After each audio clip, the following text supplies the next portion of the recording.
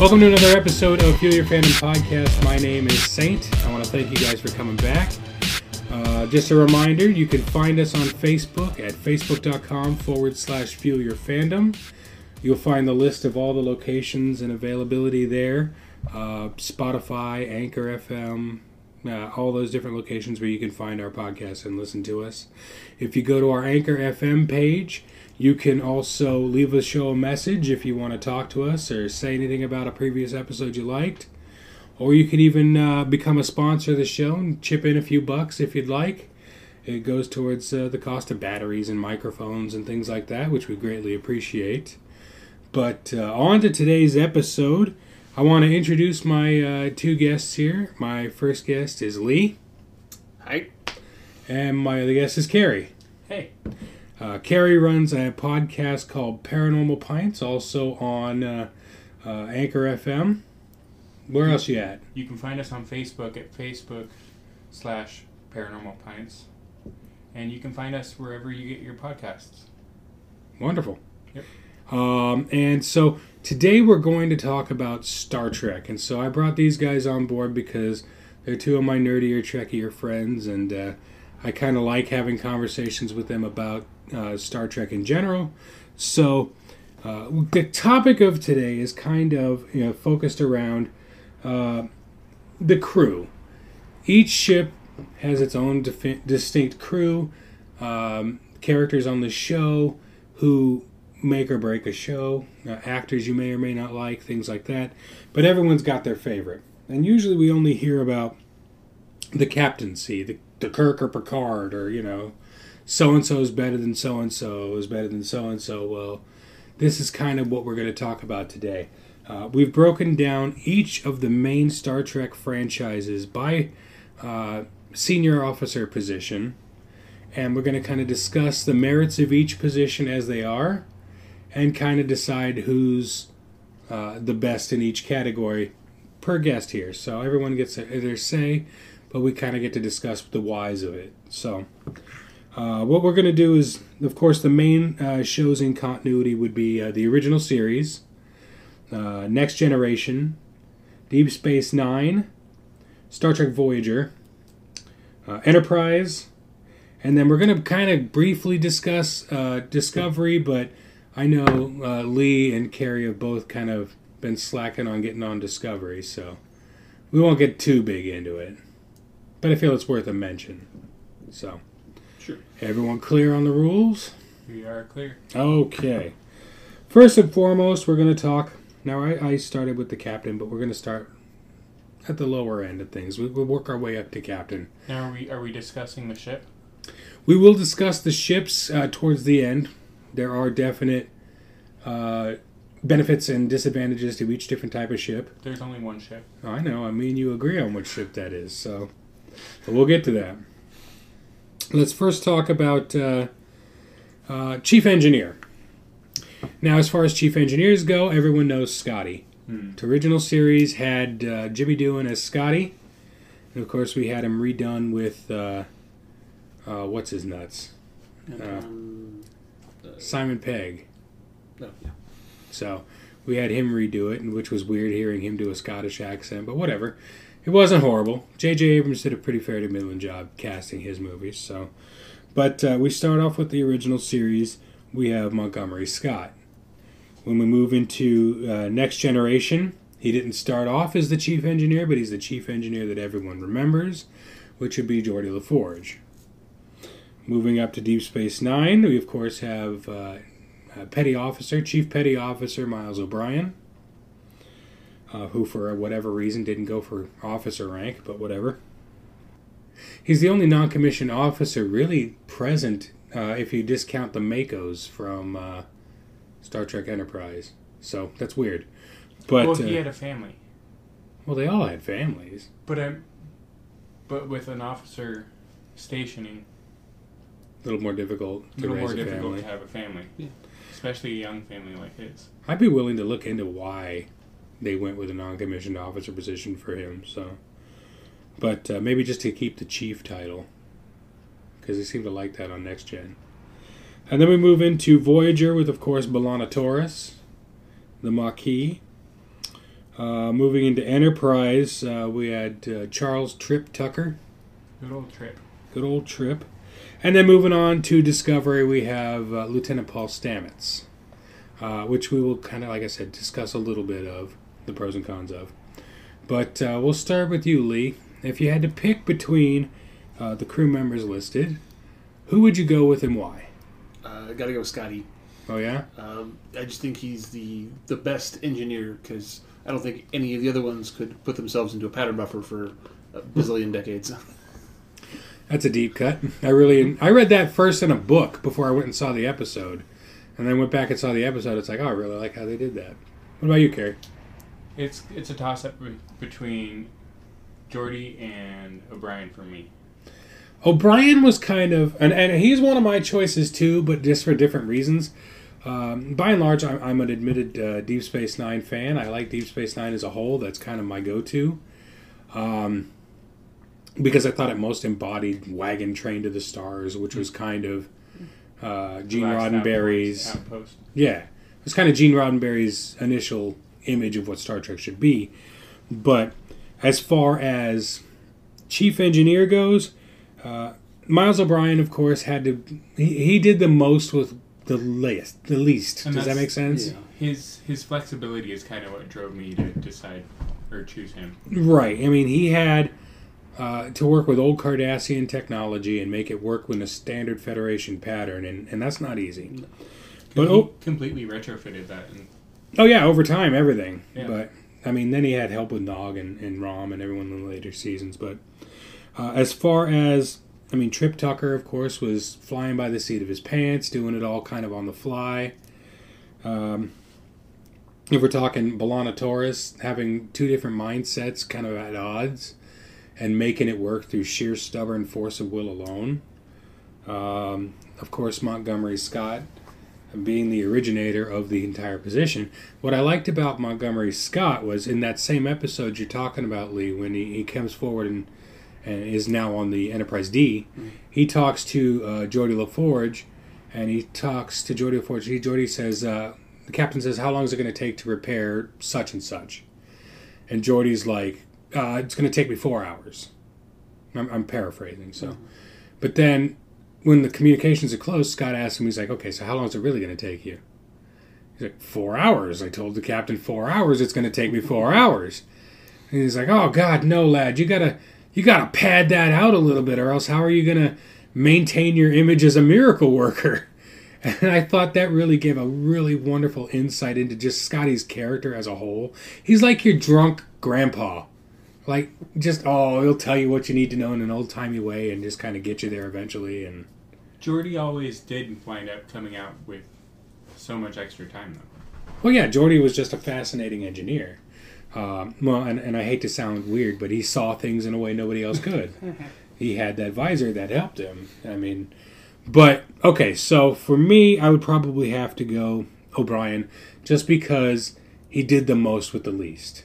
He didn't have fancy, for the most part. He had some Starfleet technology, but most of his technology was retrofitted Bajoran and Cardassian technology, so he gets my nod. Lee, what about you? Scott? Yeah.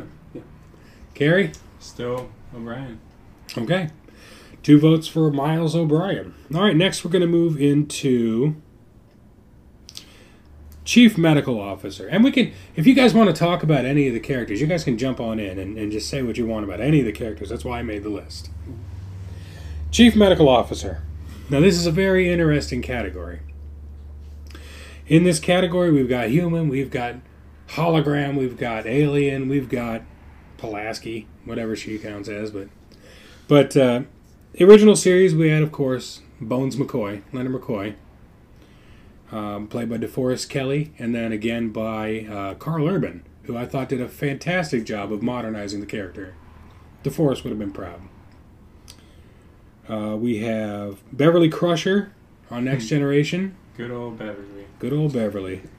And of course we had Catherine Pulaski, but I'm loath to kind of count her, but... We'll just drop her down a turbo lift shaft. You're all good. Drop her down a turbo lift shaft.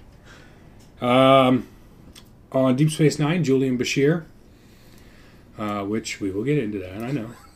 In Voyager, we've got the Doctor, the holographic Doctor. Enterprise, of course, with the Denobulan Phlox.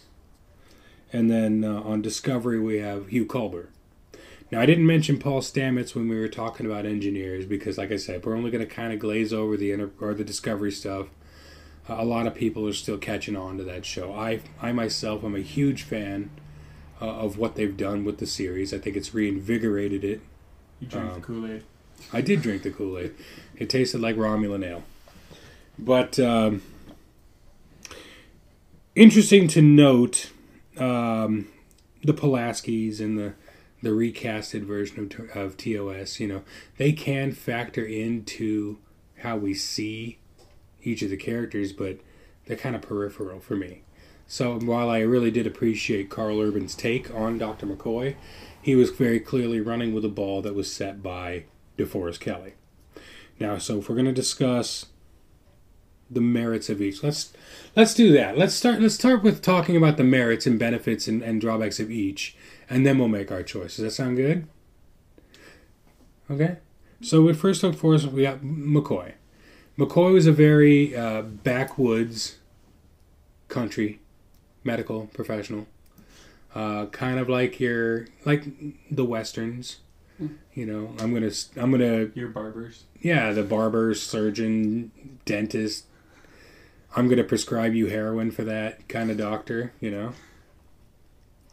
know. So that was really kind of old timesy, and I think they handled that in a decent way. Kind of what. Again, what Roddenberry was trying to go for. What about you? What do you think about Leonard McCoy? I like him, but sometimes he can be a bit too grumpy and tries to get under Spock's skin a little too much. But that was the game. Yeah, but that was back then. It wasn't like, I mean, you had the bridge crew, you had the senior officers, as they say, but really it was just the dynamic between Kirk, Spock, McCoy. That was really kind of pretty enjoyable. But the Three Musketeers. Yeah, no, he was very curmudgeonly, and I think that was part of his charm. Yes, which is weird because it's not very charming if you're on the withering end of that. But you know, he's the doctor most likely to take you into sickbay and give you a shot of whiskey and tell you to get over it. To suck it up.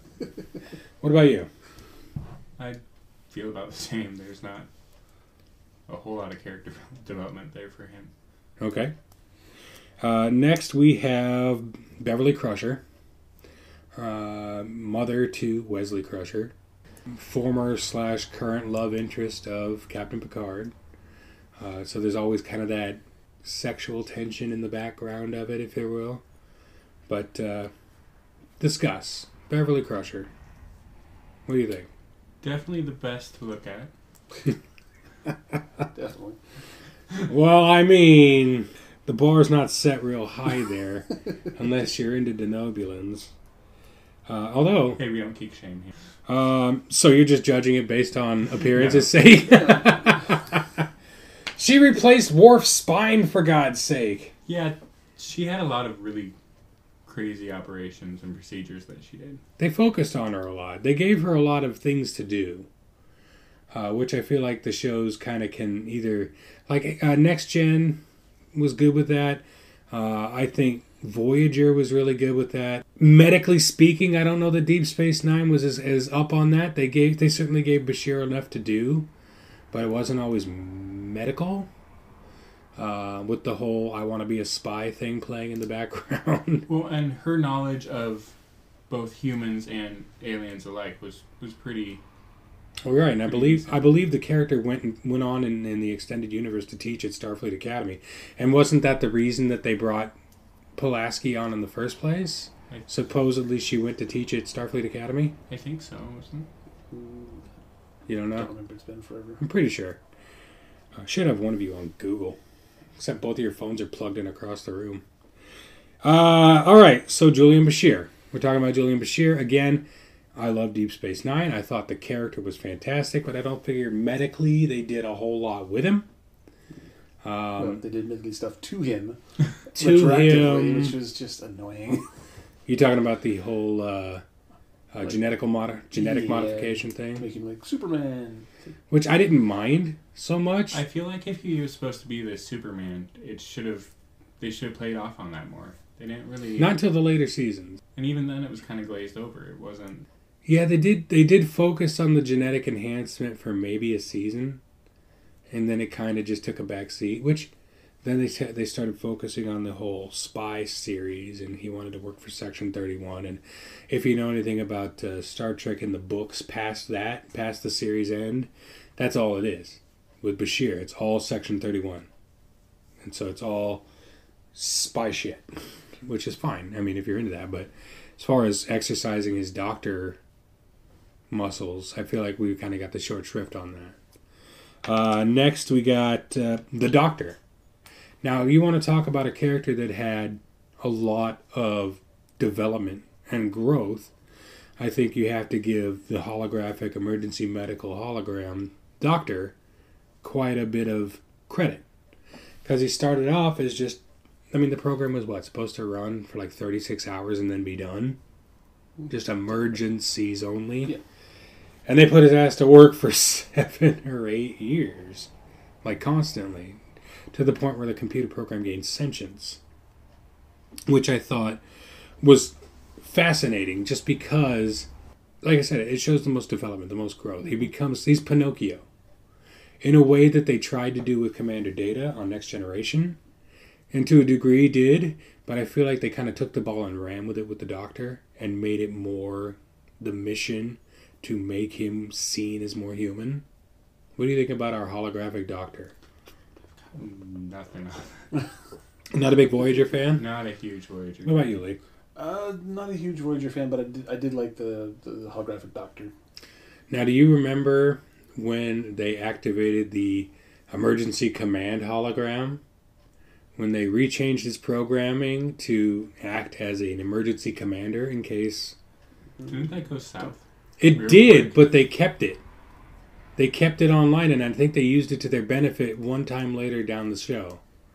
I don't remember the numbers, but they ran him as an emergency command hologram, and because he had this dream where he was utilized more. He wanted to be used more, taken more seriously. I can do more things. Didn't he at one point have like a quote-unquote mental breakdown because of how much he was being used?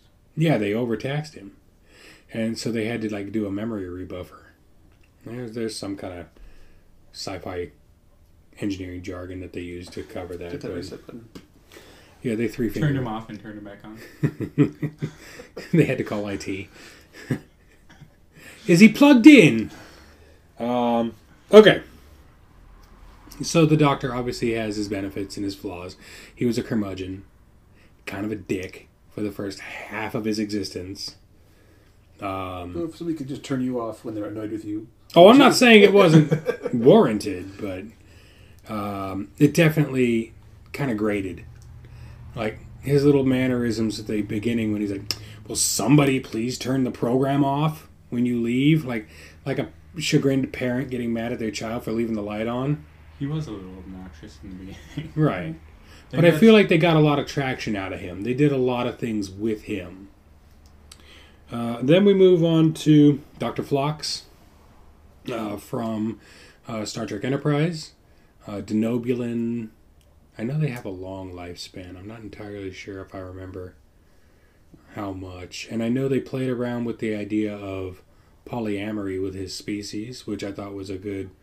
Arguably the least qualified. Yeah, because wasn't he into, like, holistic shit? He was, but he also had, like, no idea about humans. Human physiology, learning on the fly. He had to learn... Vulcan biology, learning on the fly. But all of the deeper space races he knew. Right. So, I think he was very... Let's try this and see if it works. He was very holistic. He was the Zoidberg of Star Trek. What? Me? Zoidberg? No, that would be great. That's a good analogy. I like that. The Zoidberg of Star Trek. I mean, look at the facts. He eats a lot. How many hearts do you have? You're right. He's very genial. Misconstrued. Kind of winging it. I mean, he's not Zoidberg. And then we got Dr. Hugh Culber, who is on Discovery. He is, like I said, he's a good-looking dude. married to Lieutenant Paul Stamets, the chief engineer of Discovery. And I know I was talking to you about this, Carrie. We talked about this on a previous episode when we talked about representation. But one of the things that I love the most is that we have our first out gay couple in Star Trek, and it's not a big deal. They don't say, "Hey, here's our gays." They just say, it's a couple. Yeah, they're gay, but who gives a shit? They're just humans. Well, I mean, I guess that's evolution. Well, yeah. I mean, that's what was I thinking? I was going to say that's xenophobic. They're humans. I mean, he could be a Vulcan. He could be a whatever. They just happen to be humans. Whatever. But they handled it in a very mature way, which I thought was great. Very, very progressive for Star Trek. Star Trek has always been that way. Oh yeah, they've always been on the forefront of representation with females, with POC, and with gay and lesbian, trans things. They've been pushing the final frontier for a lot of years, if you pardon the horrific pun. But okay, so Chief Medical Officer. First of all, Lee, we'll go. I gotta go Beverly. I'd have to go with Bev as well. Beverly Crusher. That's 2 votes for Beverly. For me, I'm probably going to go the Doctor from Voyager. Just because, like I said, he had the most character growth. The biggest arc, I thought. I mean, and Bashir had the same type of arc, but I felt like they dropped the ball with it. So, next position we're going to talk about communications. Now, this one is a bit difficult because there's not... After Enterprise, after TOS, the original series, there's not really a communications officer. Communications at that point is usually handled by tactical, by Khan. So you have people like Worf and Kira and everyone else kind of filling out. Whoever's on Khan at that point is filling out that position.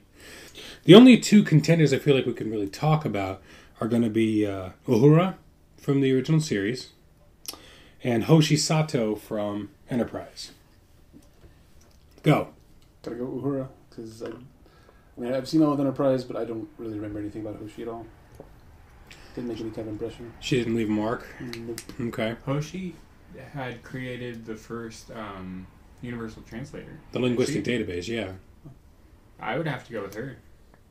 She definitely, as being on the forefront of the final frontier, had more to do. She wasn't but she was the computer. She was neurotic as fuck. She was, but again, how can you... I mean, I can't fault her for that. You can't wash away what she did. No. And I agree. I think, and I hate that I agree, because I've met Nichelle Nichols. She is absolutely one of the warmest people I have ever interacted with. She's like a warm hug. She is a warm hug. I got to hug her. She is a warm hug. She didn't hug me when I met her. Well, she didn't like you. Maybe you stank. Did you smell funny?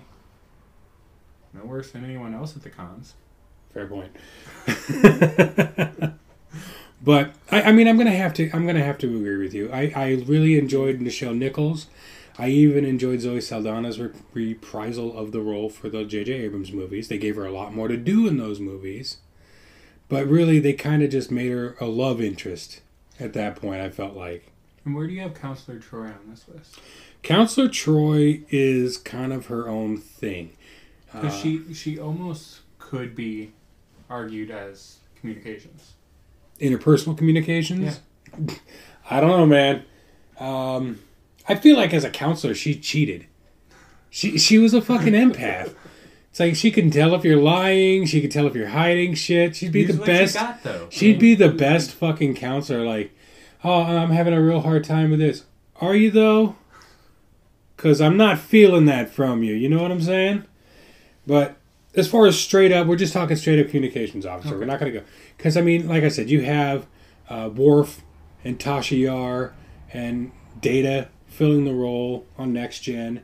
You've got, on Deep Space Nine, you've got Kieran Reese. You've got Jadzia Dax filling in the role. Whoever's on the bridge or in Khan at the time. And then you have Voyager didn't really have one. No one really had one other than those 2 shows. So if we're going to go based on pure achievement alone, which I feel like we did with the Doctor as well, I'm going to have to keep it the same, and I'm going to have to give it to Hoshi Sato. Yeah, I gotta change my mind. Did we? Yeah. Did we just get our first unanimous? We got a unanimous. Fuck, and I'm sad it's not Nichelle Nichols. I love her to death. It goes down to that joke they did on Galaxy Quest about how she would just reiterate whatever the computer just said out loud. Which, okay, so I know we're not talking about Galaxy Quest as a whole for this thing, but no other movie, no other show has gotten the tropes so right on the fucking nose. Like painfully punched in the nose with It's them. got to be my favorite Star Trek movie. You're not wrong. And the Orville does a lot of the same shit. I don't know how up on the Orville you guys are. The Orville does the same thing. It's that old school feel. It is the old school feel, but it's not a joke. Where it could go hammy and jokey, which I think is where Galaxy Quest started off, it matured into a true imagining of like a real life kind of situation between the characters. So yeah, I think Galaxy Quest and the Orville kind of share the same sensibility where they're sending up, but they're sending it up so reverently that it becomes its own thing. Mm-hmm. Like, I would watch the Orville even if I didn't like Star Trek. I think they fucking handled it perfectly. So we have a unanimous vote for Hoshi Sato for communications. Out of 2, which, whatever. Next position we're going to talk about is we're going to skip around. We're going to go to Wild Card. This was going to come on at the end, but I feel like kind of right in the middle seems to be a perfect place to talk about it. We're going to talk about wild cards, and then we're going to take a break. So we're going to do this first. I want to get this out of the way. Wild card. Now, what I mean by wild card is each iteration of Star Trek has their own, not necessarily bridge crew member, but their crew member who is kind of a loose cannon or,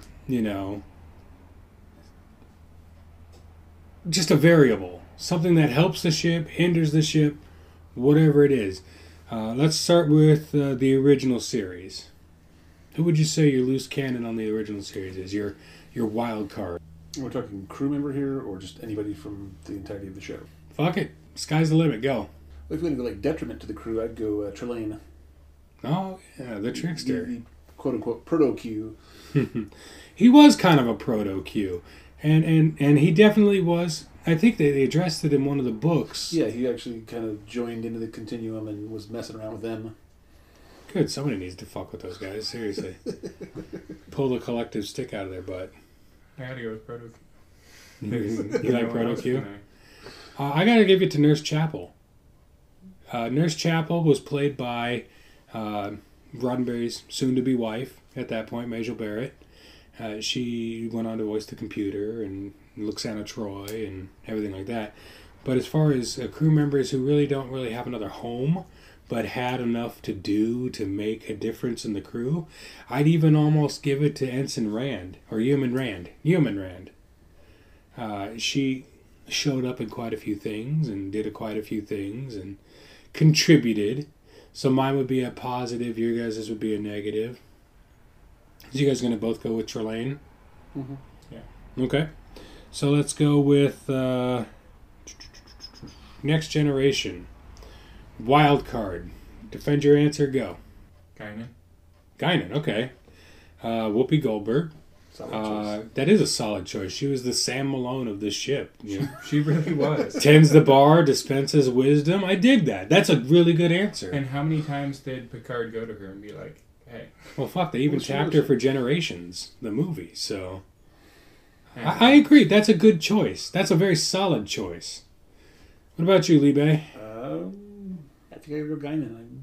Wow. I don't want to go with Q 2 in a row, so... Yeah, you don't want to do two different... Well, Q's through all the shows. So. Q, we could also do Deep Space. Yeah, Q just shows up wherever he wants to. Okay. Any particular reason you're choosing Guinan, or same reasons listed, Just or...? Knows everything, and is this wise person you can go to. Well, her backstory was so tragic. Right, with the Nexus and her people in general. I'll give you Guinan. I really appreciate that as a choice. Not my choice. My choice would have to be Reg Barkley. He was in Voyager as a positive force, but only because he was a negative force in Next Generation. They wanted to depict addiction, and they used him as a method to depict holo addiction, which I think, if we were to have holo technology, would be a real fucking thing. Everybody be I know damn well I'd be addicted to holo. Look at how we are with our phones. I'm staring at my phone right now. Did you say that because I'm staring at my phone right now? Yes. Jackass. No, I agree, but definitely he was a futuristic take on addiction, because at that point we've eradicated most drugs. We've eradicated, liquor. They moved into synthahol until Deep Space Nine existed. They didn't even really talk about Romulan ale anymore at that point. But they handled the nature of addiction really, really well with Reg Barkley. So they of course painted it as a negative and someone who obviously needed pity and help. But then they turned that around when they brought him on to Voyager, and were able to make such solid use of him in a way that made sense that it became a very positive. So my wild card for Next Gen would have to be Reg Barkley. Okay. Deep Space Nine.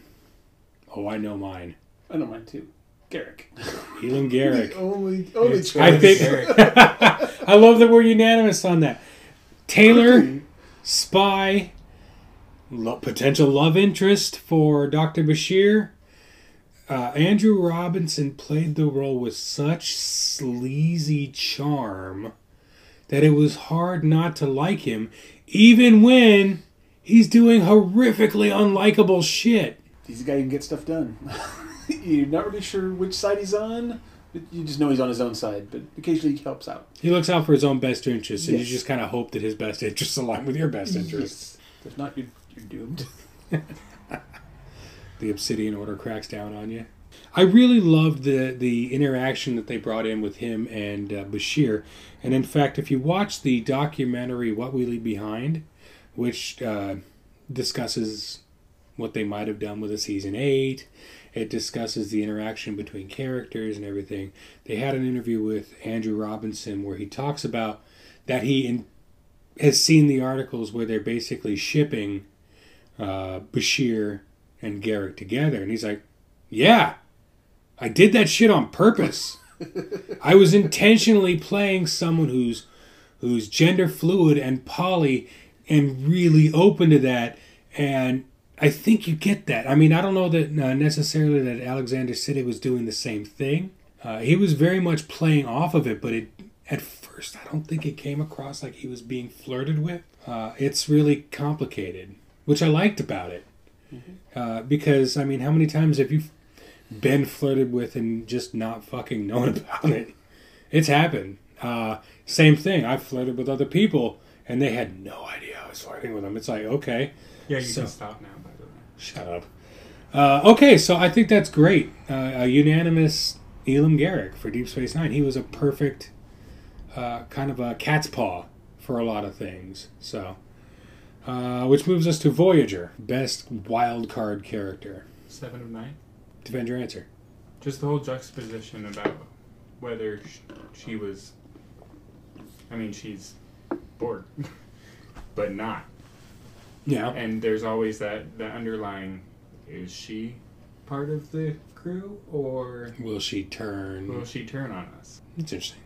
What about you, Lee? 7 9's a good answer, but I'm going to go Neelix. Get that cheese to sick bay. Hey, yeah.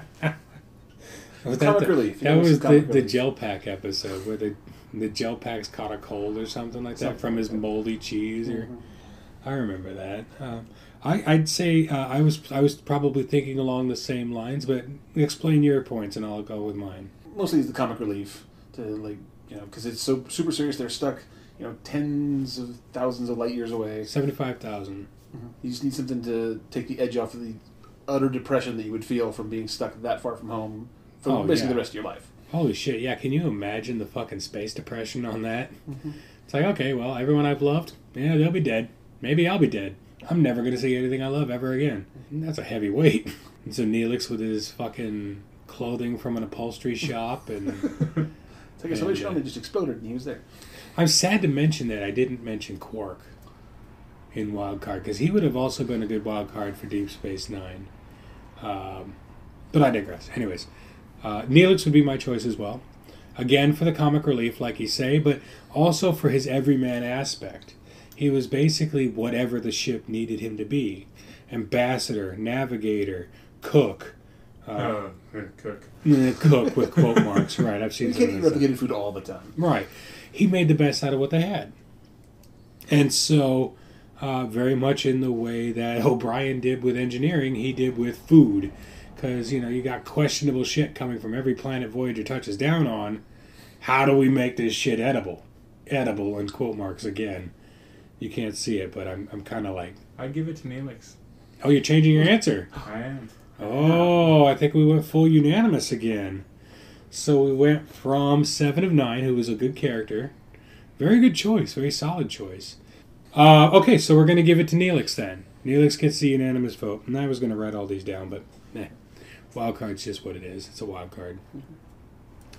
Okay, so now we've got Enterprise. It's really hard on Enterprise, but I would give it, and I'm going to go first this time, to Shran, the Andorian.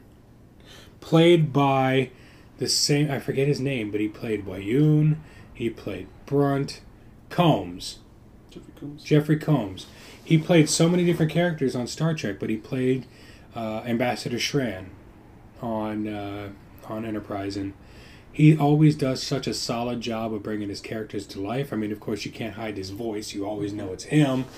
But whether he's playing a Ferengi, whether he's playing a Vorta, whether he's playing an Andorian, you always know it's him. But I kind of like that.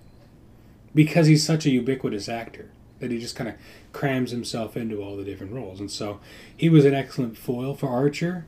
He was also an excellent friend to Archer towards the end. So we kind of played both sides of the coin, which I really enjoyed. So, Carrie. I didn't have a wild card for Enterprise. Yeah? No. No one you could think of that kind of stands out? Not really. What about the dog, I man? was going to say the dog. It's like, you got to have some pets, man. Okay. So, Lee, you're going to go with Pupper. Porthos. The dog really did keep Archer They kept him sane. He really did. I like your answer. That is a good answer. And I'll say that I really got to say I like the way they handled Scotty in the J.J. Abrams reboots, where they had the reason he was being exiled to this remote outpost was because he beamed Porthos into space. And I don't know if they ever talked about whether that killed him or not, but he beamed Porthos into space, and that's what got him in trouble, which I thought was funny. So we got Porthos for both of you? I gotta go with Porthos. Okay, and I'm going to stick with Shran just because I thought he was a compelling character that didn't really fit in any other place. All right, so we're going to take a quick break for commercial. Come back, callous commercial break, and then we'll come back and continue down the ranks and see where we all end up. We'll be right back.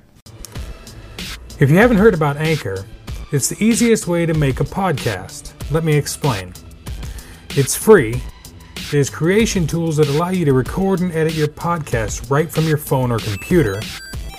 Anchor will then distribute your podcast for you so it can be heard on Spotify, Apple Podcasts, and many more. You can also make money from your podcast with no minimum listenership. It's everything you need to make a podcast in one convenient place. Download the free Anchor app or go to anchor.fm to get started.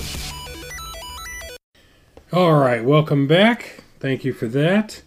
All right, so we got a few more positions that I want to talk about. Key positions with our starship and or station crews.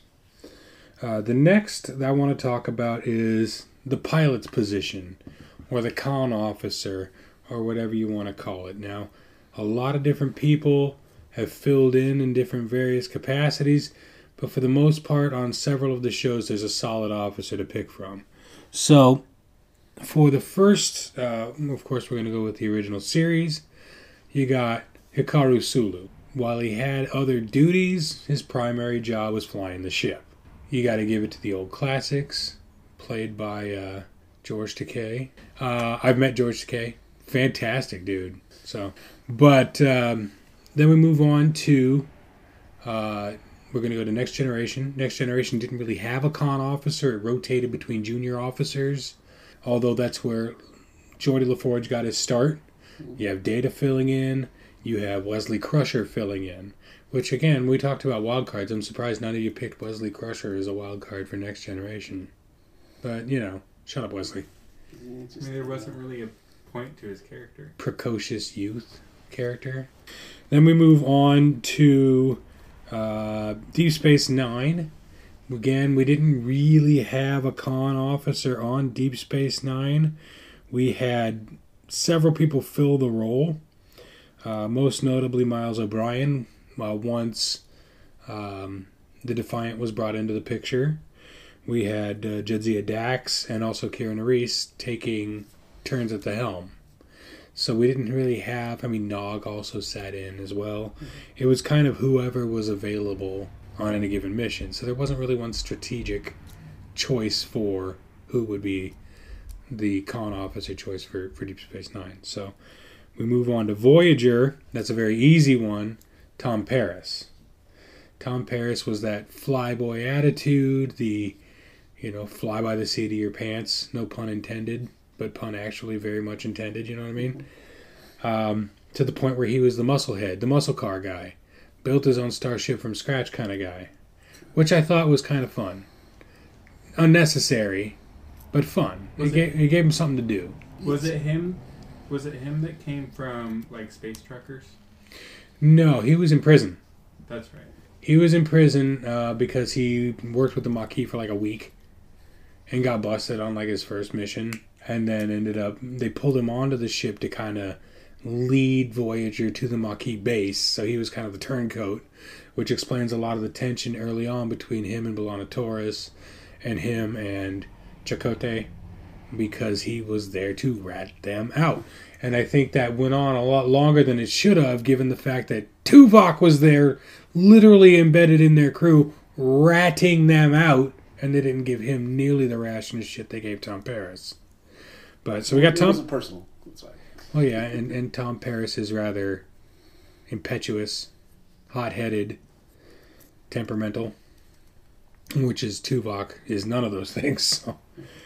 Then we got Travis Mayweather on Enterprise. He was the space trucker. Right.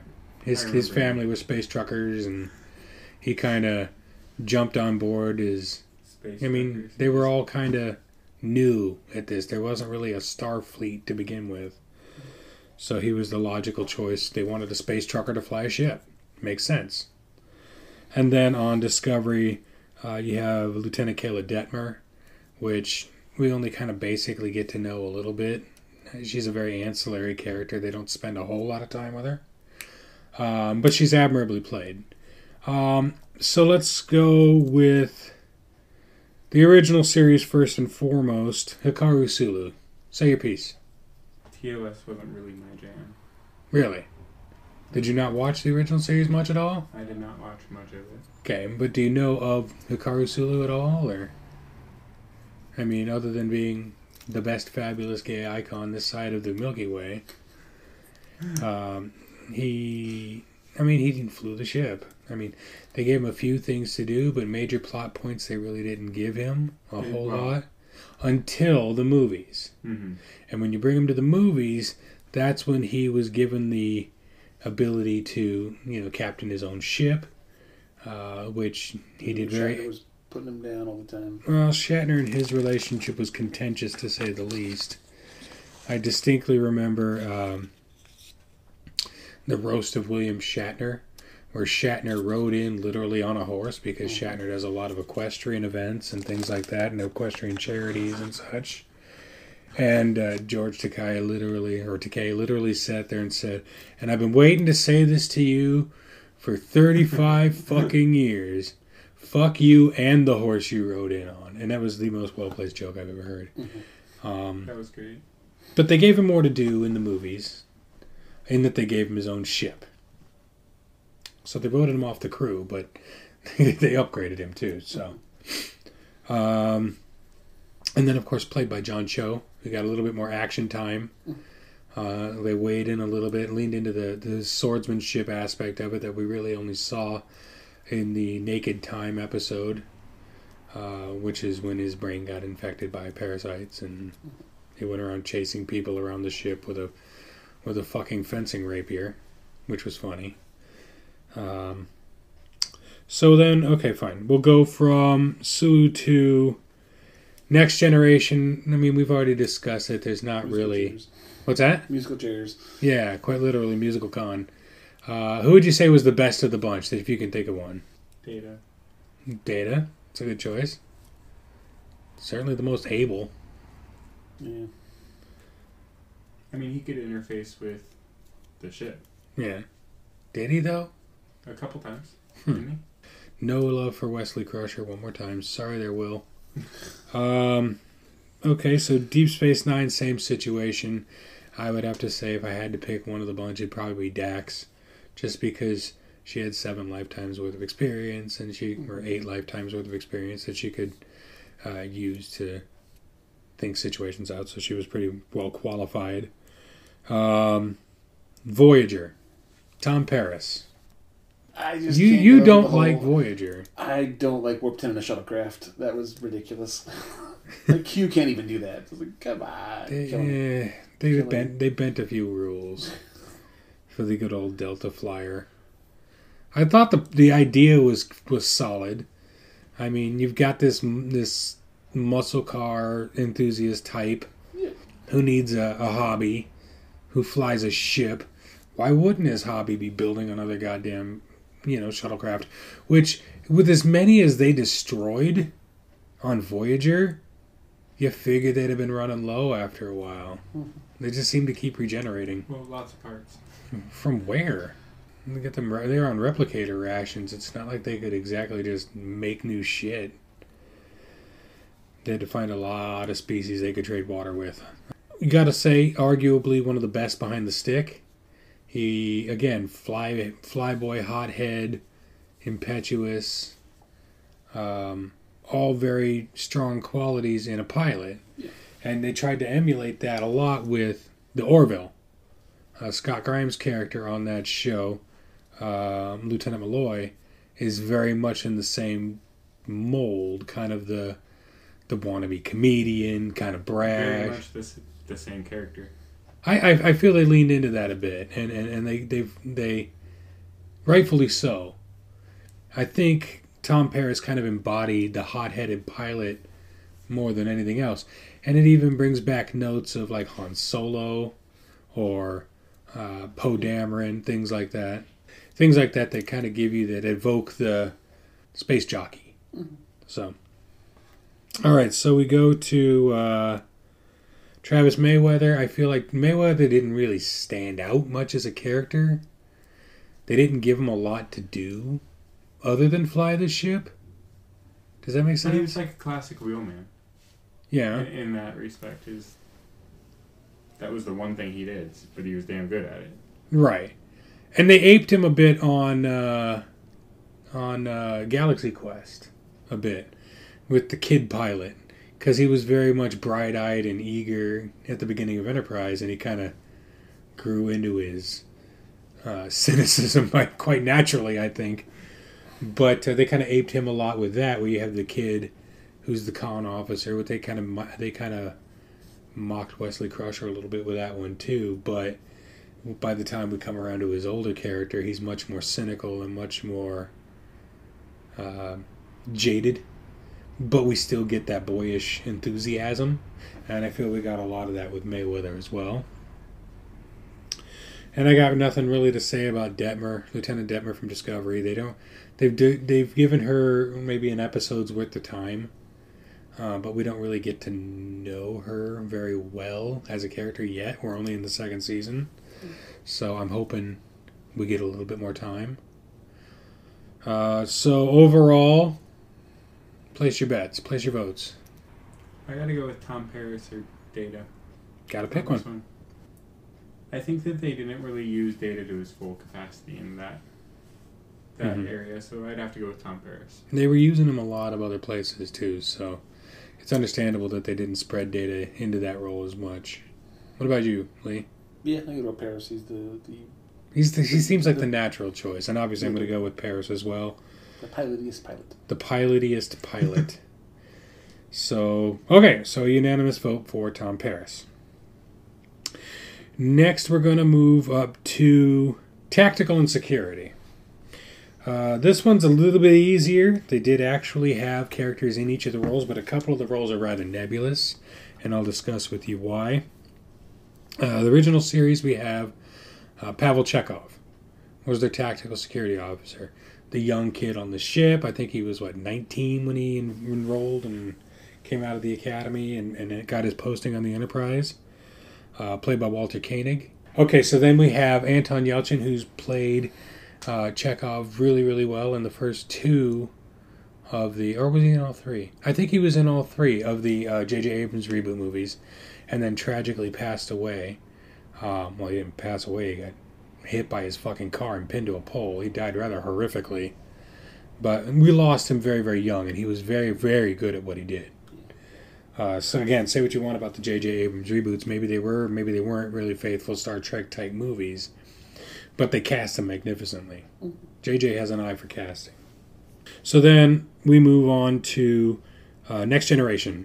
Tactical and security started off by Tasha Yar, who handled it for 3 seasons? 3 seasons. 3 seasons before they killed her off. Denise Crosby. I thought it was like 1 season.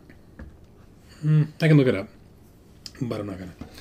So Tasha Yar got killed off and then was replaced by Lieutenant Worf, who I thought was an able stand-in. I mean, you got this big, burly Klingon dude on your ship. Do you really want him just flying the ship? Who better to play security than a Klingon? I mean... Yeah, I mean...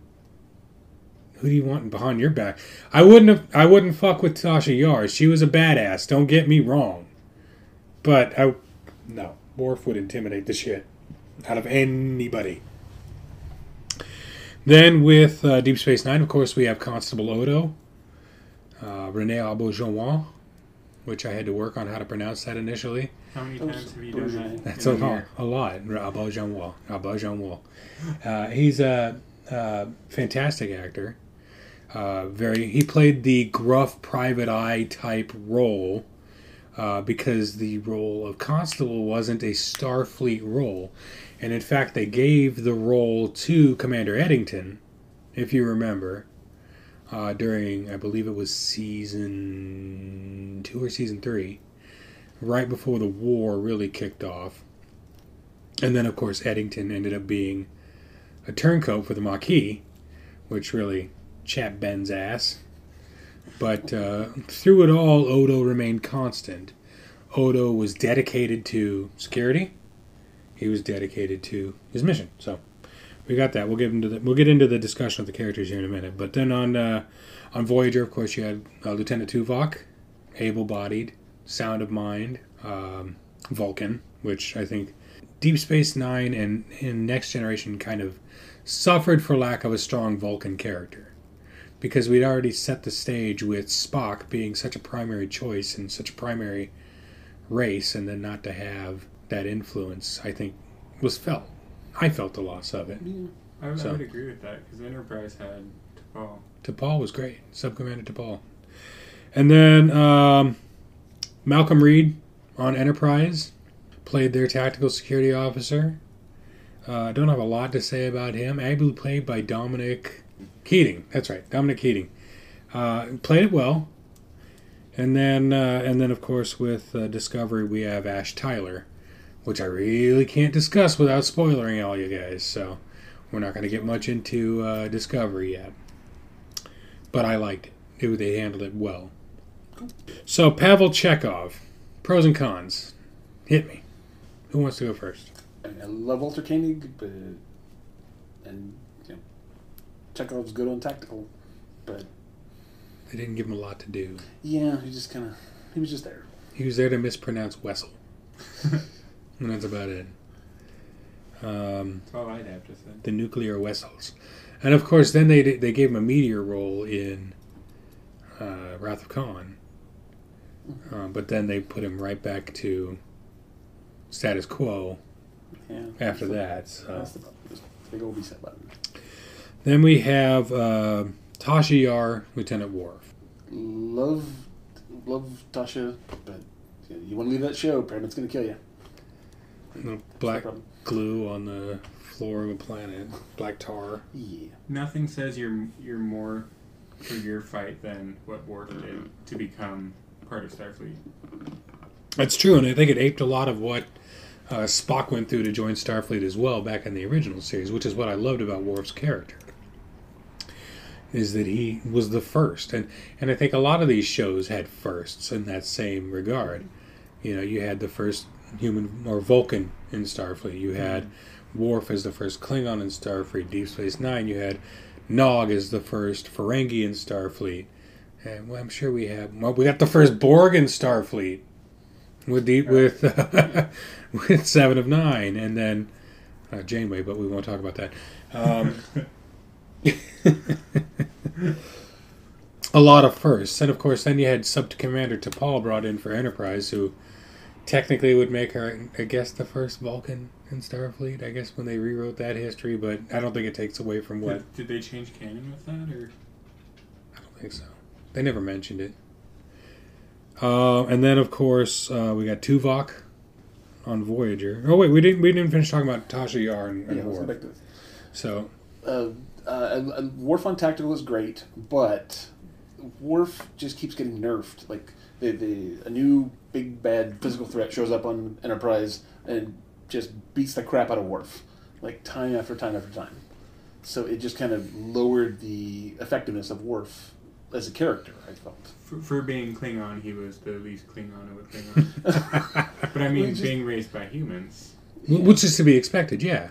He's not going to have that fight that Klingons. I mean, he's still a badass, but he kept getting lower and lower as a badass over time. Which is, I feel, when they brought him on to Deep Space Nine, they kind of inverted that, because over the course of the Next Generation, they kind of brought him down. Enemy of the Week. They always had to find a bigger badass. But then you get to Deep Space Nine, and they introduced him in Deep Space Nine, and they brought him in more of a command capacity, and you really start to see him kind of become a badass again to the point where he's commanding Klingon fighters and joining the House of Martok, and I think they kind of gave him his balls back. His character arc in DS9 was amazing. Absolutely. So that's our Lieutenant Worf. Well, now let's talk about Odo. What do you got to say about good old Constable Odo? I love Odo. If I had to pick just one of all these people, I would go with Odo as my guy. Just as your main character in general? Well, just for for security. Like, nobody can beat his effectiveness. I mean, he can shapeshift to whatever he wants. He can turn into a bird and fly up. But he can't do ears. Which always astonished me. He just can't do ears. Well, it just took practice, because when he did that little time loop thing, he was able to do ears just perfectly. Right, eventually. Carrie? Practice. Odo. Yeah. He's awesome. He's the guy. I like that they tried to personify him a little bit more human, if you want to pardon the expression. Solid, as he calls him, once they discovered that he was a member of the Dominion. His love of Kira Nerys humanized his character a lot more. Plus, if need be, he can just be put into a bucket. Or Lwaxana Troy's dress. Those episodes with Lwaxana Troy were so fucking painfully awkward. I swear to God. They were. It was hard to watch. I mean, she's so hammy and over the top as Lwaxana Troy, and amazing. But at the same time, playing this super silly role against Odo's stern and yeah, it was something. It was certainly something. But as far as Odo's concerned, yes, he's got the shape-shifting ability. He's got the hard-nosed detective angle. He's got the I worked for the bad guys, so I know the bad guys angle. Mm-hmm. You know, having worked on Terok Nor during the occupation. He spent some time as a solid after they stripped him of his ability to shapeshift, which I think only keeps kept lending to his depth of character. They really developed him well over the course of time. Now, with that said, we move on to Voyager, Tuvok. Started off kind of as a spy for the Maquis, or on the Maquis, for the Federation to the Maquis, and then brought back into tactical and science. They kind of had him as a dual kind of role. Tactical and science, which I think he shared that role with Janeway, but we'll talk about that more down the road here. But his job couldn't have been easy because you're dealing with a bunch of races you have no idea about. You're dealing with a bunch of situations you can't prepare for.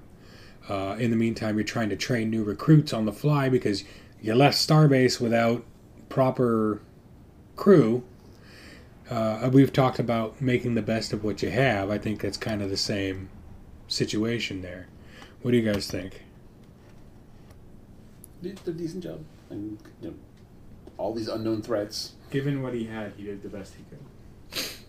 Right, and to keep things going and then to keep his Vulcan equanimity at the same time was not easy.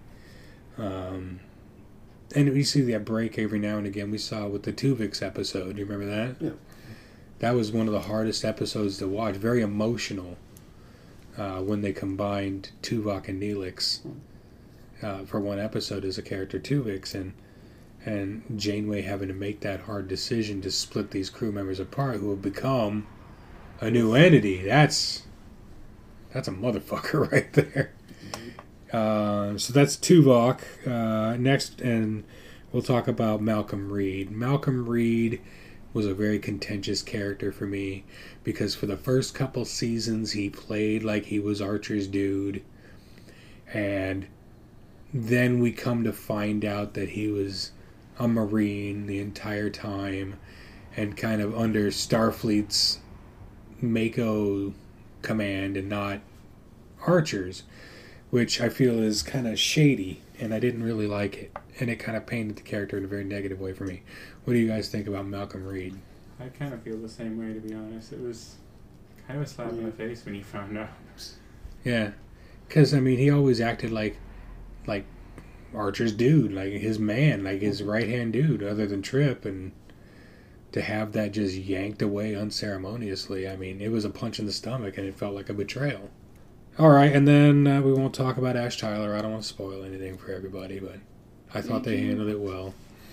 Lee, I think you need to watch it. So who's your choice? Security, tactical. It's not an easy one this time. Give it to Worf. But No, same position.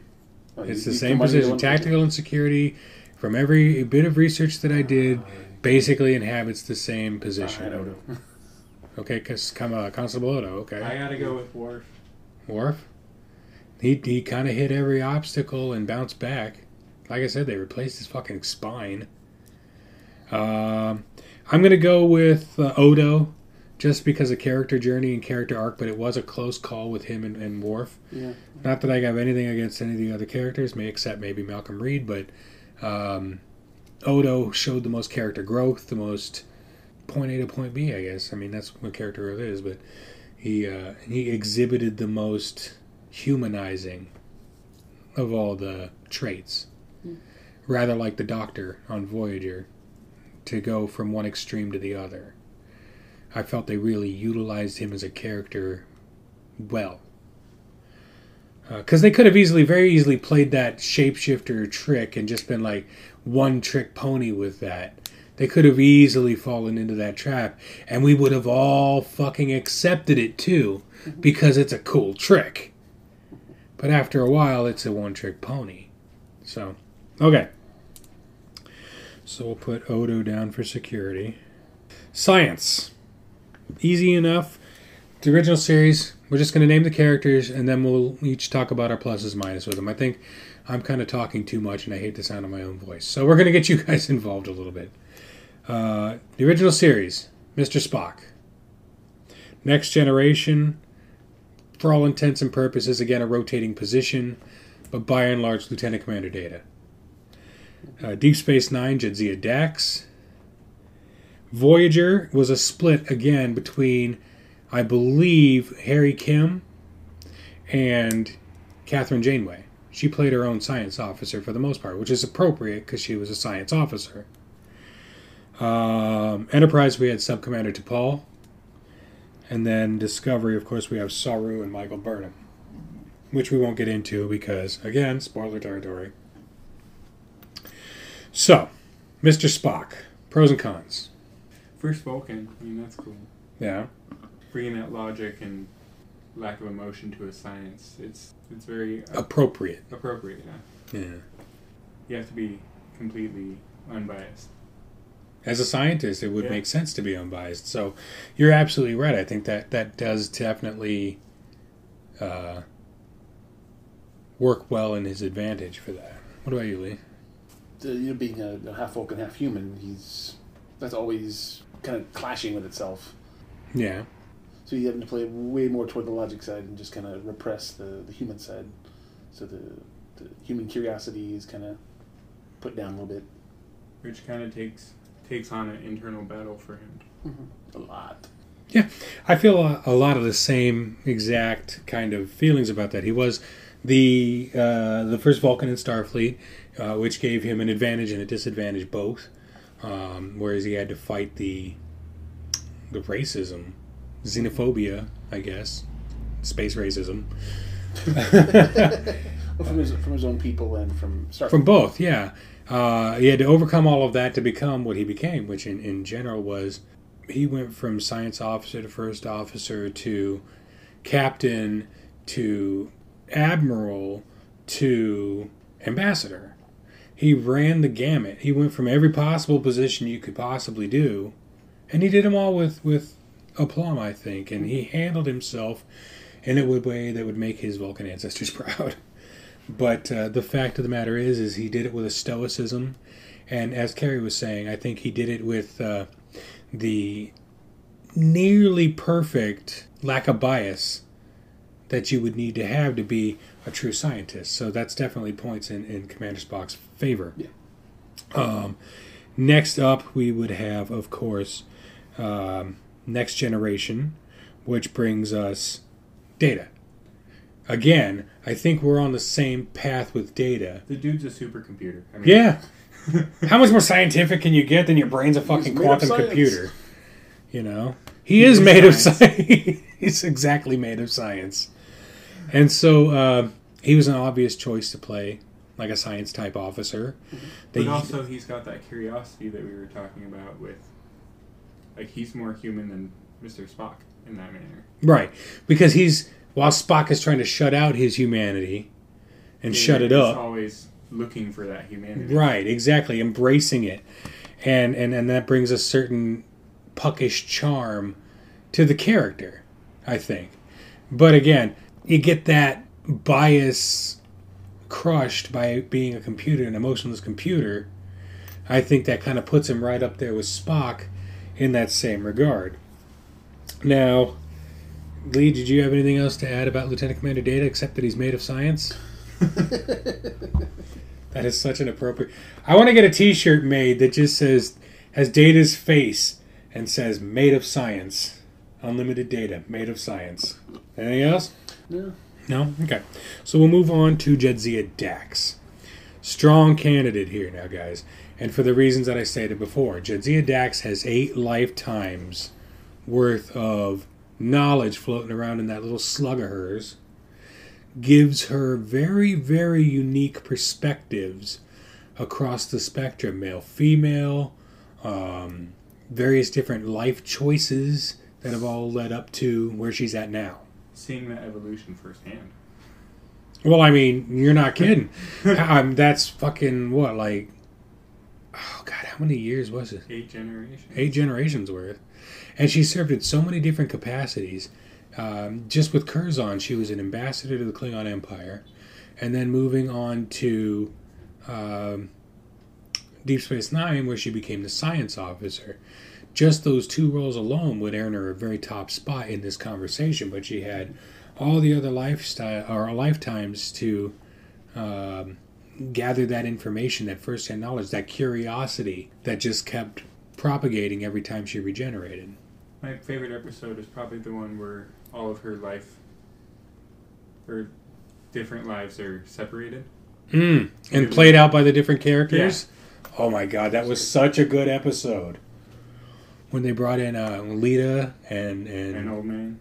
Oh my god. That was so good. I kind of want to watch that episode again. Like, I need a reason to fucking start watching Deep Space Nine again. But, alright. Anything else on Jadzia, you guys? I hated the way they wrote her off the show. Well, Terry Farrell wanted to go. Yeah, but it just seems like anytime an actor or actress wants to leave a Star Trek show, they nerf them. They just do horrible things to them. Well, and if again, I can't recommend this documentary, What They Leave Behind, or What You Leave Behind, What We Leave Behind, done by Stephen Ira Bear, where they talk to a lot of the crew. They don't talk to Avery Brooks. He doesn't do interviews anymore, which is a shame.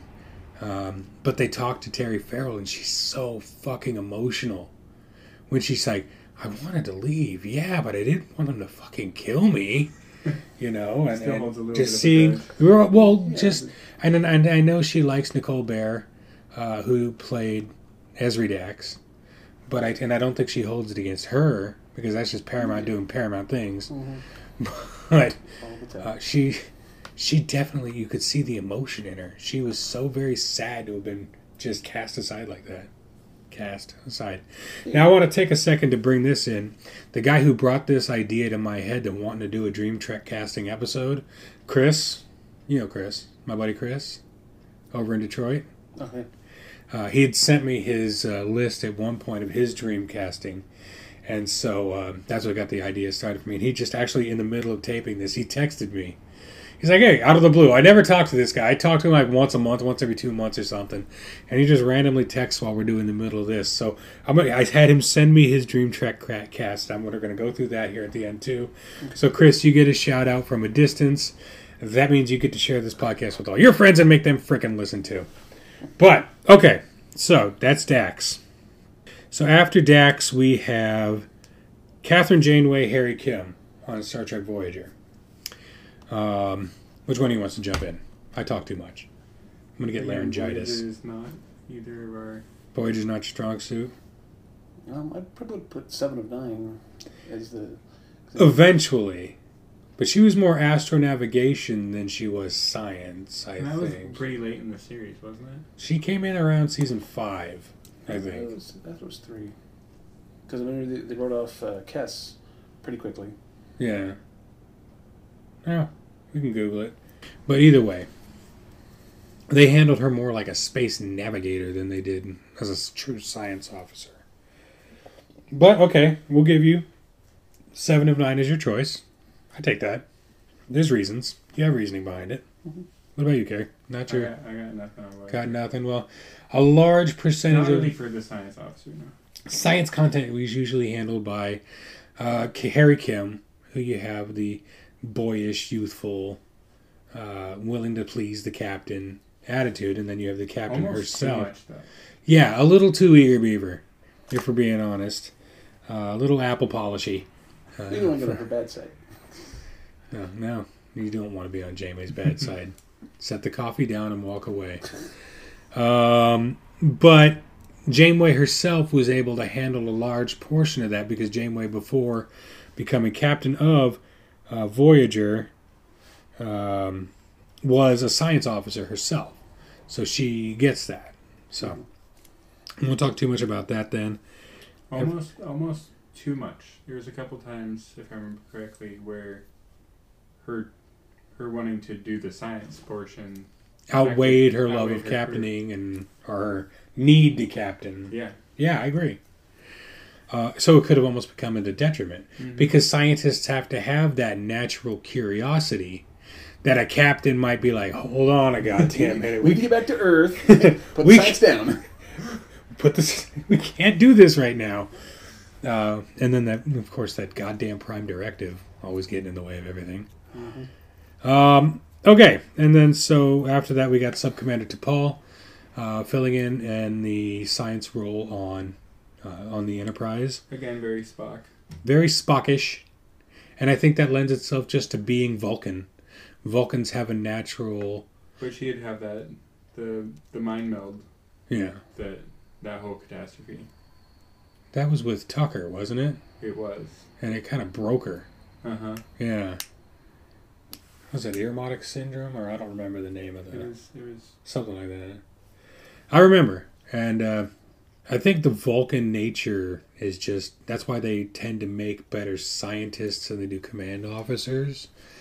And I know they've used Vulcans in a command capacity in several different occasions. First and foremost being Spock as he advanced through the ranks. But also in the very first 2 episodes of Deep Space Nine, the commanding officer of Commander Sisko's ship was a Vulcan. Played by the guy who went on to play Martok. So it was the same actor, which is fantastic, as you get to see him be the Vulcan and you get to see him really let loose as Martok, which was great. So, okay. And then we won't get into too much about Discovery. Michael Burnham plays the science officer / Saru, played by Doug Jones. Fantastically, I might add. I can't imagine what it takes to get into that makeup. Well, But that's a creepy looking dude, nonetheless. He is so skinny. Doug Jones is that guy. One of the foremost character actors on the planet. He's the guy. He's that fish guy from Sapien? Shape of Water, Ape Sapien. He did... Literally everything. yeah. If you want a tall, lanky, creepy motherfucker in a costume, he's your dude. And he did... What was episode of it? Buffy. It was one of the God, what's the name? The episode Hush, where they're like, no talking, it's all just I voice loved acting. that episode. I didn't watch much Buffy, but I do remember him being on that. And then he did the Guillermo del Toro movie, where he had the fucking eyes in his hands and shit. Pan's Labyrinth, yeah. That's a creepy fucking movie. Yeah, it is. Guillermo del Toro does creepy well, and apparently so does Doug Jones. So, but okay, so we have our choices: Mr. Spock, Commander Data, Jadzia Dax, Janeway / Harry Kim, or 7 of 9. Sub-Commander T'Pol. Who would you choose? This is a hard one. I'm gonna go Dax. Just lifetime's experience, and because I'd be worried that Data would get scooped up and declared, "Hey, you're not really sentient. We're just gonna break you down into bits." Yeah, they tried that. How many times? And then They could lore, try and it then again. everything else. And Carrie, how about you? Science. For science, man. See, as much crap as I talked about to Paul, I really loved her character. Yeah, she was great. She had a pretty good arc. I mean, she was Right. one of the shining spots in Enterprise, and it needed them sorely. Aside from the dog. I gotta go with Dax. Lieutenant Dax, okay. I'm going to buck the trend. I know I normally go for the Deep Space Nine characters because I'm a huge Deep Space Nine fan, and everybody I talk to knows it. But I'm going to go Spock. I'm going to say you got to go OG in this particular regard. He handled the pressures of being first officer and being science officer and being objective and learning new things and coping with new information the way a scientist should. And yes, I would give the same exact praise to Lieutenant Commander Data, but Data's a machine. Spock had to do all of this with human emotion, punching him in the back of the fucking head the entire time. Well, and Data's quest to be human was a detriment quite often. Often. Even in the movies, when they finally gave him that fucking emotion chip, before they gave him the ability to switch it off, it fucking crippled him in Generations. Uh-huh. Literally crippled him. He couldn't do anything. So, yeah, okay. So I'm going to go with Spock. Now, we got 2 positions left that we're going to talk about, which is good because I know we're running long here. That's fine. I don't care. It's my podcast. I'll talk as long as I goddamn want. You guys can always shut it off if you want. I don't recommend it because we're awesome. Powering down. You know. First officer. Now, this is going to be difficult. We got Spock. We got Riker. Kira Nerys. Chakotay. T'Pol. And then we got Michael Burnham and Saru again. So I'm seeing a lot of crossover, but Mr. Spock. we've discussed a lot of the reasons why he makes an admirable first officer, but I think one of the things that we left off with, and we talked about earlier, is his ability to put Kirk in check. Mm-hmm. Which you need. Which, yeah, being the gung-ho kind of captain that Kirk is, or was, or whatever you want to call it for being in the future. That straight man next to you. Yeah. Kind of pull you back. Grab him by... I'm surprised he didn't grab him by the collar. Like, whoa, buddy, come back here. Rethink that. And I think between the triumvirate of Kirk, Spock, and McCoy, you really had the makeup of Kirk's conscience, if that makes sense. Mm-hmm. So Spock, in keeping Kirk's impetuousness in check, I would say gets a nod for that. Mm-hmm. An admirable quality in a first officer. Which brings us to Riker. Now we're going to talk bearded Riker. We're not going to talk non-bearded Riker. Non-bearded Riker doesn't count. Bearded Riker only. Riker, I think, tried to embody a lot of the same things Spock tried to do with keeping Kirk in check, but he wasn't able to do it. But he wasn't so much needed for that role. No, because Picard handled himself. And in fact, they talk about it in canon between Picard and Riker, because Picard always addresses the fact that he's going to do exactly what the fuck he wants to do, and Riker basically just has to sit back and let him do it, while trying to figure out how to keep his captain safe at the same time. Which I feel, admirable for a character, but I feel that kind of defeats the point of the first officer if you're going to just let the captain go on all the away missions anyway. What say you? Bearded Riker. That is a fine beard. Yes.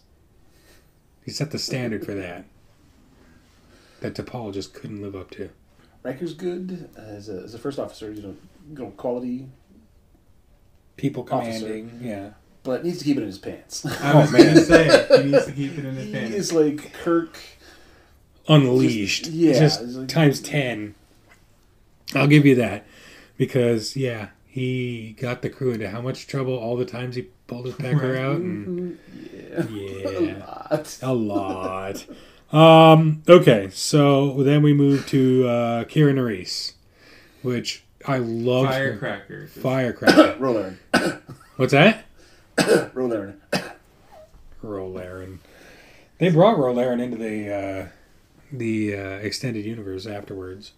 They made her commander of Deep Space Nine. Oh, nice. So, but yeah, they brought Kira Nerys on as the fire to Sisko's ice, if you will, and just you've never seen a more contentious match, especially in that first half of the series. Mm-hmm. She is forever kicking down his door, and he is forever putting her in check, but I think it worked.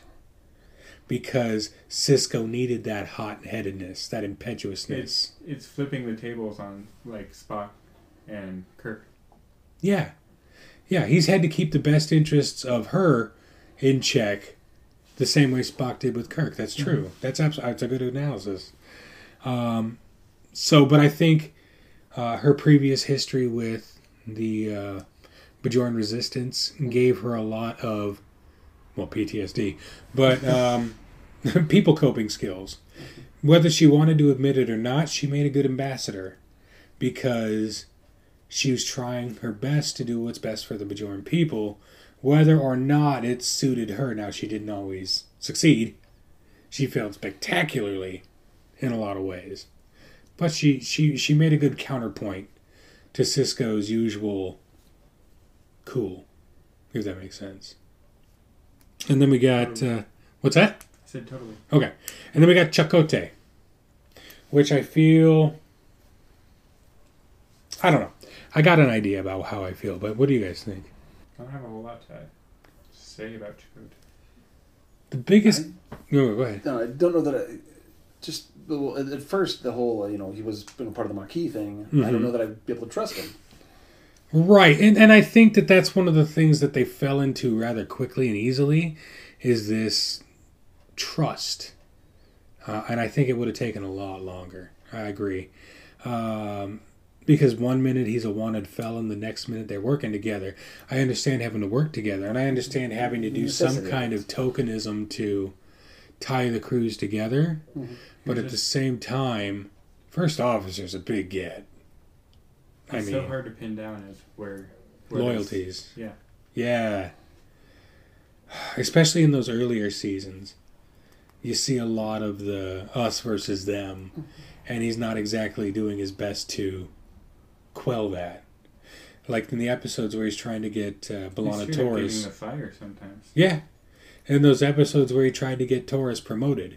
How he had to go behind Janeway's back was a breach in trust. I mean, it got the desired result for him, for Torres.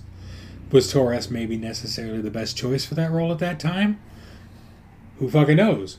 We don't know because they didn't give Lieutenant Carey his chance. Because, again, it almost felt like tokenism at that point. We've got to give certain key positions to Maquis or they're not going to trust us. They're not going to work with us. So, I don't know. That's a hard one. Chakotay's difficult. I liked him. Robert Beltran did a good job with the character. But it's hard. The Maquis situation is hard. Then we move on to T'Pol. We've said a lot about T'Pol. Anything you want to add about her as first officer? Not really. She had the same kind of conflicts in dealing with her interests as a Vulcan and working for the Vulcan High Command, and also trying to split her interests with Starfleet as well. Because they straight up wanted to pull her at one point, and that's when she had to pull rank. Uh-huh. Yeah. But her loyalties were very much divided before she became entrenched and enmeshed with the crew. With Trip. But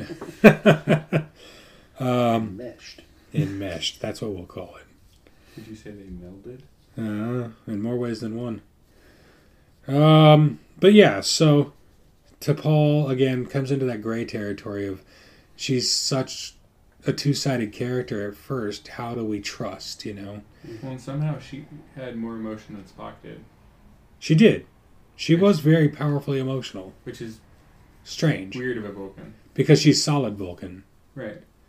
And I think they tried to explain that away as part of the syndrome that she had, but that's just Trek-splaining something away. You know what I mean? It totally is Trek-splaining. Trek-splaining is a thing. Term. Hashtag Trek-splaining. We're going to bring that in. All right, so I think, Carrie, who do you pick? Who's your choice? First officer. As much as I love Riker, I got to go with Kieran Reese. The fireball, the fire plug, you need that. Just I think the sheer passion. Passion. That is such a good way to say that. Thank you. I think Sisko needed that. He was so dispassionate. Well, and he was so out of touch. Just completely out of touch with everything. Yeah. He didn't care. That was his whole character arc in the first, 2 episodes. They put me on this trash can in space and... Fuck this, I'm going to retire. Yeah. Yeah. No, he needed her. He lost his crew at the Wolf 359, so he's just kind of just numb. Yeah. Here I am trying to take care of my kid. They're going to stick me on the asshole end of space with people that don't want me here. I don't want to be here. She really built him up. Yeah, I agree. More so than I'd say any of the other first officers, except for maybe Spock. Right. What about you, Lee? I'm going Spock because you need the reins on Kirk. Otherwise, he is doing shit. You do not want that. Doing shit happen. To people. Okay, so Carrie, you picked Nerys. Lee, you picked Spock. I go Spock. Who are you going with? This is difficult. And for the same things that we're talking about, Spock, of course, had to keep Kirk in check and did a very, very good job of it. The loyalty aspect was never in doubt until the J.J. Abrams movies, but they fixed that. They Trek-splained that away. Fuck, that's hard. I'm going to give it to Spock, but very narrowly. Really? Very narrowly. Wow. Kieran Reese is such a strong candidate for that, but just narrowly, because again, dispassionate, keeping fucking Kirk out of trouble. I mean, someone had to do it. To build up the whole crew, though, not just... Yeah. Fuck. It's so hard. Is that your final answer? No, it's not. It's complicated. Because Kieran really did build up that entire crew. Kieran Reese. Quit making me change my mind. Sad. Okay, so of course that brings us to our last position on the ship, captain. Okay, so we're going to go with captain. Now, the typical argument that you hear, Kirk Picard. Kirk Picard. You never really hear about the other captains. It's always just, who's better, Kirk or Picard, Kirk or Picard. And it's so much deeper than that. To an original series, we have James T. Kirk. Hot-headed, impetuous, sleazy, sleeps with anything with a pulse. I know a couple people like that. We got Jean-Luc Picard. Stoic, very stiff upper lip British, not afraid to get his hands dirty. I like that about a captain. Benjamin Sisko, former boxer, former tactical officer, very level-headed, very goal-driven, very goal-oriented. We got Janeway. Scientific, curious, passionate, calculating. You've got Jonathan Archer, new, tough as nails, but very, very new. The first of his kind, really. Very big balls. You had to. You got, and then Discovery again. We can't really discuss Discovery because you got several candidates for Discovery. Philippa Georgiou. You got Lorca. Oh, Georgiou. And then you got Christopher Pike, which we can discuss because Christopher Pike is a retread character from the original The Cage pilot for the original series. They wrote him off the series after that. They didn't like Jeffrey Hunter's captain. So they retooled the entire thing and reworked him in down the road. But they have him now played by Anson Mount.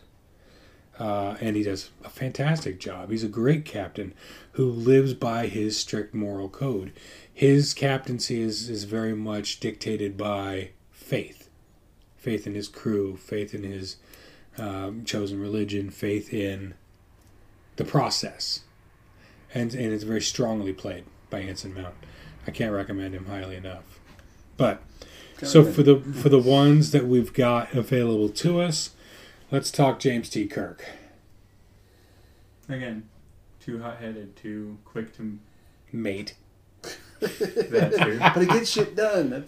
He does get shit done. He cheated at the Kobayashi Maru. They should have kicked him out of Starfleet for that. Like, I think they wanted to. They should have. But he came up with such a ballsy workaround that they're like, okay, fuck. We're going to have to deal with this asshole now. But he is so quick to action.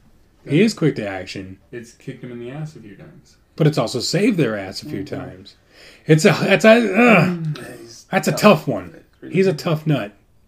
Jean-Luc Picard. Solid. Stable. Very. Badass. British. Earl Grey. Hot. He is Earl Grey hot. Kinda. Have you seen his wife? Yeah. No, I haven't. I have to look her up. And just on a personal note, I love fucking Patrick Stewart with a passion.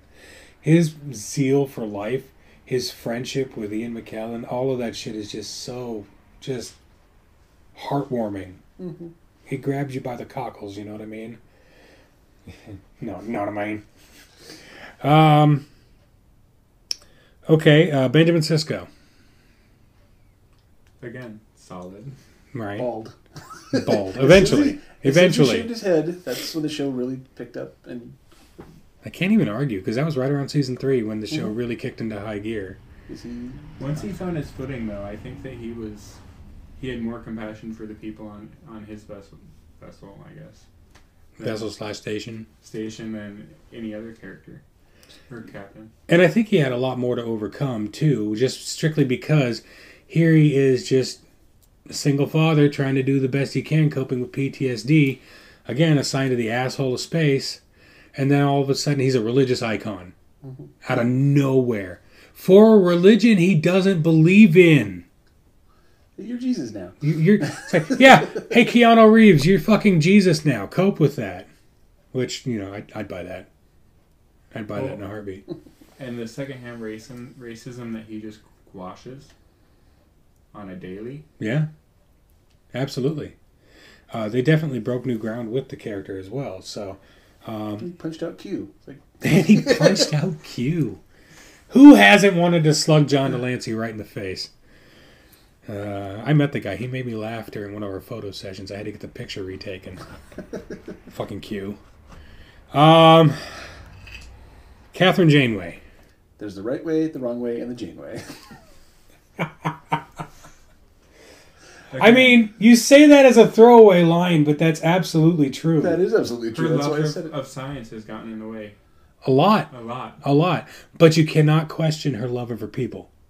Her solid commitment to getting those people home at oftentimes the detriment of herself, her physical self.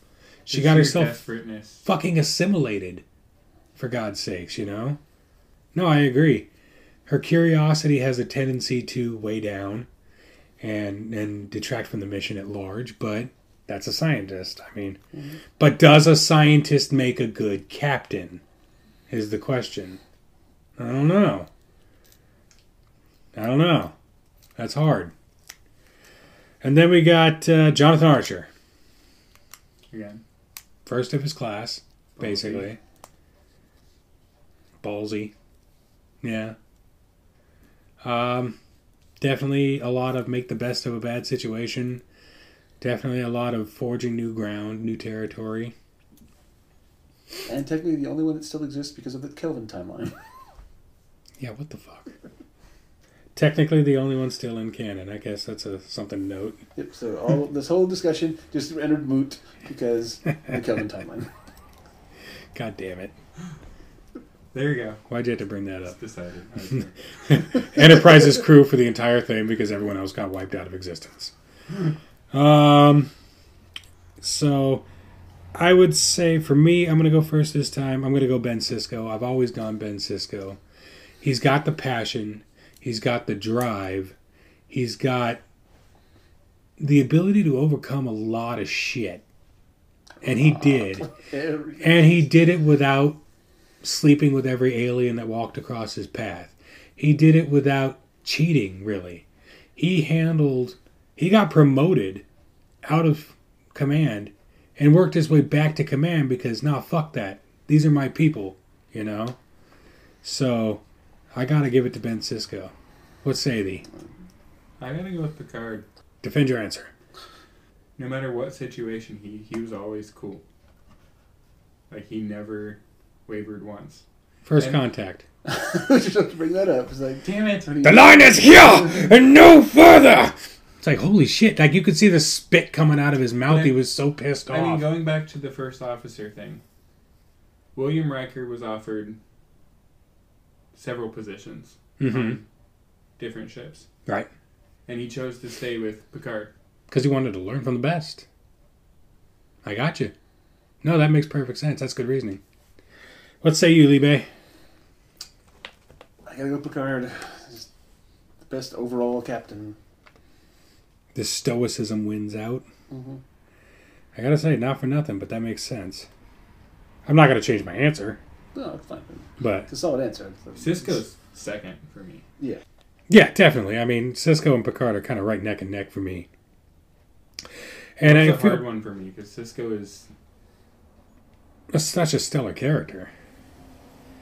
Now, before we get into talking about starships, I want to thank you guys for sticking around this long. I know this is long, and I don't have no idea what this is going to edit down to, but I just want to throw Chris's list out there just for funsies. Okay, go for it.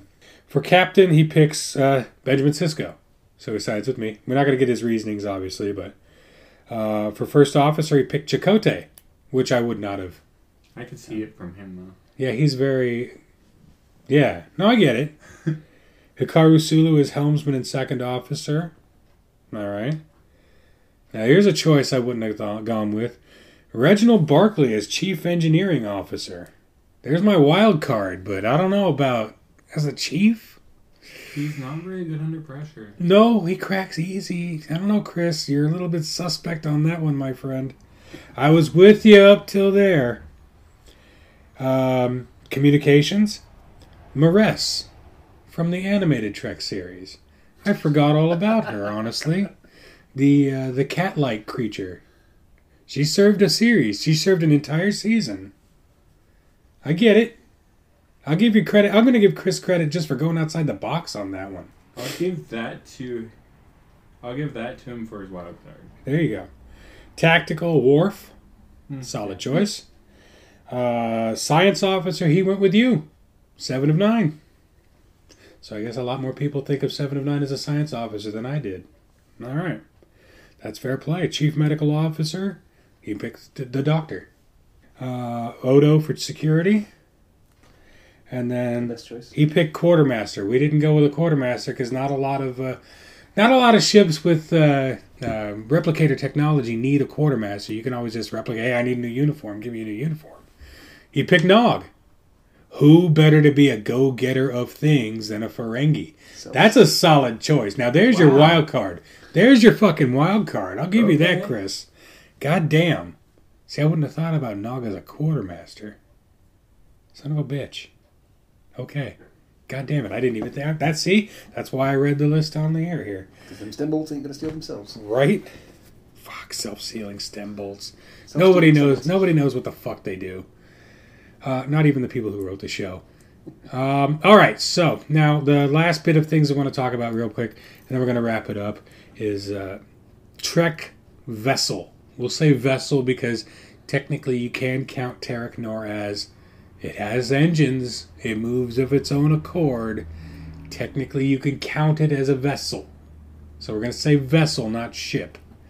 But which would you pick overall to put your dream crew on? One word. I know. Cloaking. That's true. Cloaking device is such a huge technology, and only one ship in the fleet had it. The USS Defiant. Oh, the Pegasus had it. Oh. Phase cloak. That doesn't count. It totally counts. You can get the technology to work, that would be the ship to go with. If. But yeah, Defiant. Yeah. Yes, you got it. It's And- not really a... It's not even a question. Enterprise is such an ubiquitous ship, and we still don't even pick it. Because, I mean, Voyager had the ablative armor. Voyager had the transphasic shields, the quantum torpedoes. Enterprise E had amazing technology. Enterprise is all three, whatever ones you want to pick, had great technology. But The cloak. Defiant was a scrappy little fighter made specifically for battling the Borg. They had the cloaking device. The most They had advanced. holographic communication systems before any other ship had holographic communication systems. I mean, it's a small ship. It's not a long-term vessel.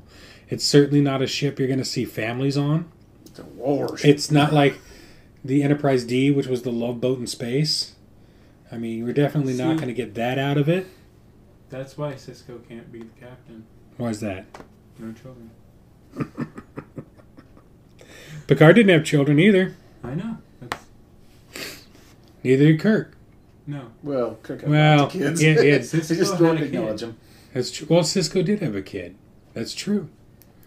But he still captained with great aplomb. Now, I'll give you the fact that he wasn't even in command of the Defiant 95% of the time. That was Worf. Mm-hmm. So, say what you will.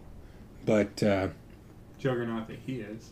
right? I'm surprised he fit in that chair. They had to widen that ship So for we, him. So, we going to recap? yes, so to recap, for engineer, Lee went with Montgomery Scott, while Carrie and I both chose Miles O'Brien. So Brian is engineer. O'Brien's our engineer. Chief medical officer, 2 votes for Crusher. My vote for the doctor is outweighed. So, Commander Dr. Beverly Crusher as our doctor. Communications, Universal, Hoshi Sato. Security, 2 votes for Odo, 1 vote for Worf. So, unfortunately, Odo is our chief security officer, not Worf. It's his ship and he doesn't get it. He's his ship and he doesn't even get to fly her. Science officer, 2 votes for Dax, 1 vote for Spock. So my vote is outweighed. Jadzia Dax is our science officer. First officer, Major Kieran Reese edges out a win very, very, very barely. Like, I got talked out of my shit right there. And then for captain, Picard takes the victory. I would watch that. I'd watch that too. And for everyone wondering, by the time this episode airs, I will have on our Instagram at Fuel at Fuel Your Fandom. I will put up the Dreamcast, and I'll have a nice little graphic made up for it and everything. But really, I want to thank both of you guys for jumping in here today and doing this. I know it's a scheduling nightmare to get the both of you in the same fucking room at the same time. So, any last thoughts, Mr. Lee? Live long and prosper. Carrie, any last thoughts? I got nothing. That seems to be your first, middle, and last thoughts. Yeah. Well, I want to thank you guys for joining me for another episode of the Feel Your Fandom podcast. This is one I've been wanting to do for a very long time. And then, Chris, I want to thank you over in Detroit land for jumping in, whether you knew it or not. I want to thank you guys for sticking around, and come back next week. We'll have another interesting topic, another fun little bit of fandom. But until then, I want everybody to just remember that everything is fandom, and fandom is everything. Take it easy.